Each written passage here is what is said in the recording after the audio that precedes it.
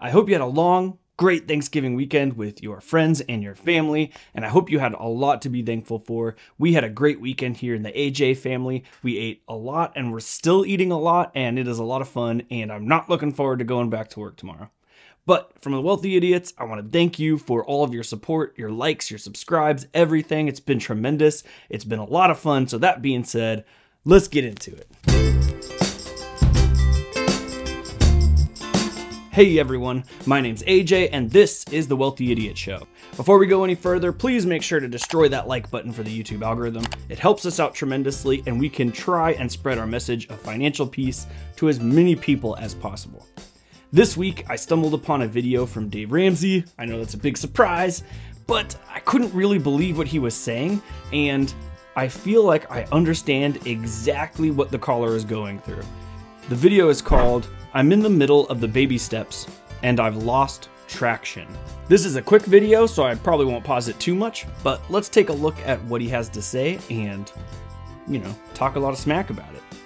Randy's with us. Randy is in Cedar Rapids. Hi, Randy. Welcome to the Ramsey Show. Hey, guys. I appreciate y'all taking my call. Sure. What's up? Hey, so I've been following y'all's program for a while now, and we've gotten to the point where I'm in baby steps 4, 5, and 6. And which ones were baby steps 4, 5, and 6? Let's look that up real fast.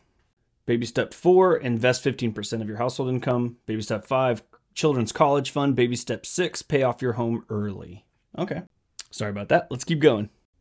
Just not really feeling traction. And so my question for you guys is there something that I'm missing? I don't want to be just reactive to things, but proactive in some of this. So we have... What do you mean you're not feeling traction? Like, it's been a couple of years, and, life keeps hitting us. So, for example, we had what's called a derecho, which is basically an on-land hurricane of sustained winds of 180 miles an hour or so. Some stuff on an old house that insurance wouldn't cover that we had to prepare. We had 2 babies in the midst of this journey as well, so saved up for those and paid cash for all those things. We now have paid cash for both of our reliable cars now that we've upgraded. So how old are you? We've been investing 27, sir.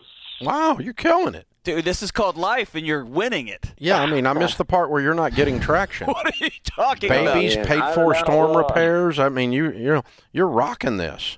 We've been investing, 15, 20% now for a couple of years. And your house paid for? Ross. So here they are missing the question again. And what he's trying to say is that he's done everything to this point. He's paid off debt. He's paid for everything in cash to this point. He's investing is what he's going to say now. And he's not seeing the wealth increase. That's what I'm guessing. He doesn't really get there because Dave keeps cutting him off. But I think what he's referring to is hey, we're not really, moving forward wealth-wise. And that could be just because of the time that we're in right now. Let's keep going, and then I can comment on that after. Not quite. So then you should not be doing but 15%. Yeah, you should. You should be investing like crazy right now. If you have a low interest loan on your home, putting your money into your home is incredibly dumb, right? Everything is on sale. The economy's on every bit of cash that you can muster right now should be getting invested if you can, except for your emergency fund. That's about it. So don't pay off your home. Don't worry about that. It's not a big deal. You can pay off your home later if you want to. We have 5 years left on our Yeah, you should be doing 15% at baby step 4 onto your house. No more, not 20. Gotcha. So dial that back. And so you're going to have a paid-off house when you're 32. You know who would trade places with you? So he just said that he will have a payoff house by 32, and he's investing 20%. And these guys, it just went right over their head. Look, Randy? Yeah, Randy. Look, Randy, stop paying your house down and invest like crazy. That's all you got to do. If you want to see some gains, let's do that, and you're going to see traction real quick. Yeah. Let me. In all honesty, let me tell you what I think it is. You thought it would feel differently. Maybe, but again, maybe he's looking for some investment traction. He's not seeing it. And everyone I've ever sat down with, whether they are multi-millionaire or they're a pro athlete, they thought that there would be this resolution that suddenly dad would text out of the blue and be like, hey, I've never called you and told you I'm really proud of you. I want you to know I'm proud of you. That call's never coming. This is an interesting response because when we critique Dave Ramsey videos, a lot of times we talk about how paying off your home is a terrible idea, investing makes more sense, and Dave Ramsey will say, like, forget the numbers. Yeah, technically it makes sense, but there's risk involved, and you're not accounting for the risk, even though we've produced episodes of our show explaining how to account for the risk and how to have backup cash and everything. But he's saying you're not accounting for the risk, and he says the difference between having a paid off house and holding onto your mortgage in your house is the feeling. You feel less stressed. You sleep better at night. He's saying it's better for your soul. And then here we're listening to them right now saying, look, you're finally getting there, and you're expecting some feeling to occur that's not going to happen. So then what's the point? Like, if you can't feel better about your decisions doing the Dave Ramsey way, and the only advantage Dave Ramsey claims to have is you will feel better about your decisions, what's the point of doing it Dave Ramsey's way? Oh, this is very confusing. That I was just going to wake up and suddenly like, I'm a good-looking guy. I feel great. That resolution never comes. And so then you're in a you're in a position, brother, where you're going to start doing dumb stuff if you continue to chase feelings instead of just stay in the path, because you're going to start seeking feeling. Does that make sense?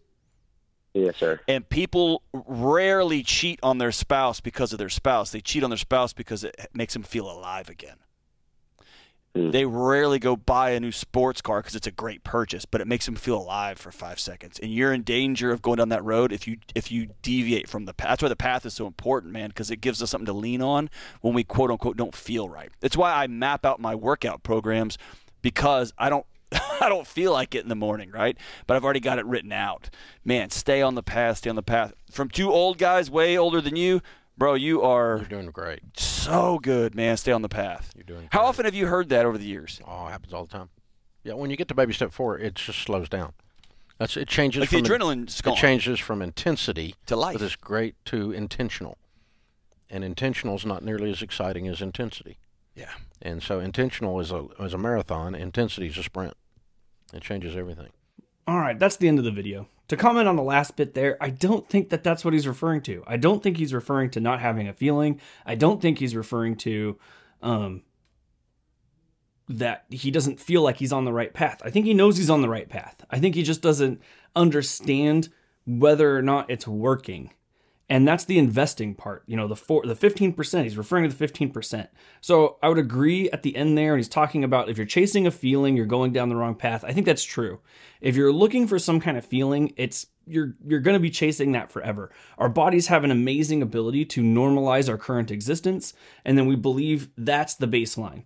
So if you up your car, it's exciting for a minute, and then that becomes the new normal, right? So it's like, it's sort of like a drug addiction, like a dopamine addiction. Like you're just upping the new normal constantly, and you're not going to get anywhere. You're just not going to improve. I think that what we're missing here and what he's missing here is, first, right now with the economy the way that it is, if you're investing, you're not seeing a lot of gains. It's just like your net worth is not going up. So you put money in, like this last year, our net worth went down compared to the amount of money that we put in to investments. So we've invested more this year, and our overall net worth growth was lower than the amount that we invested.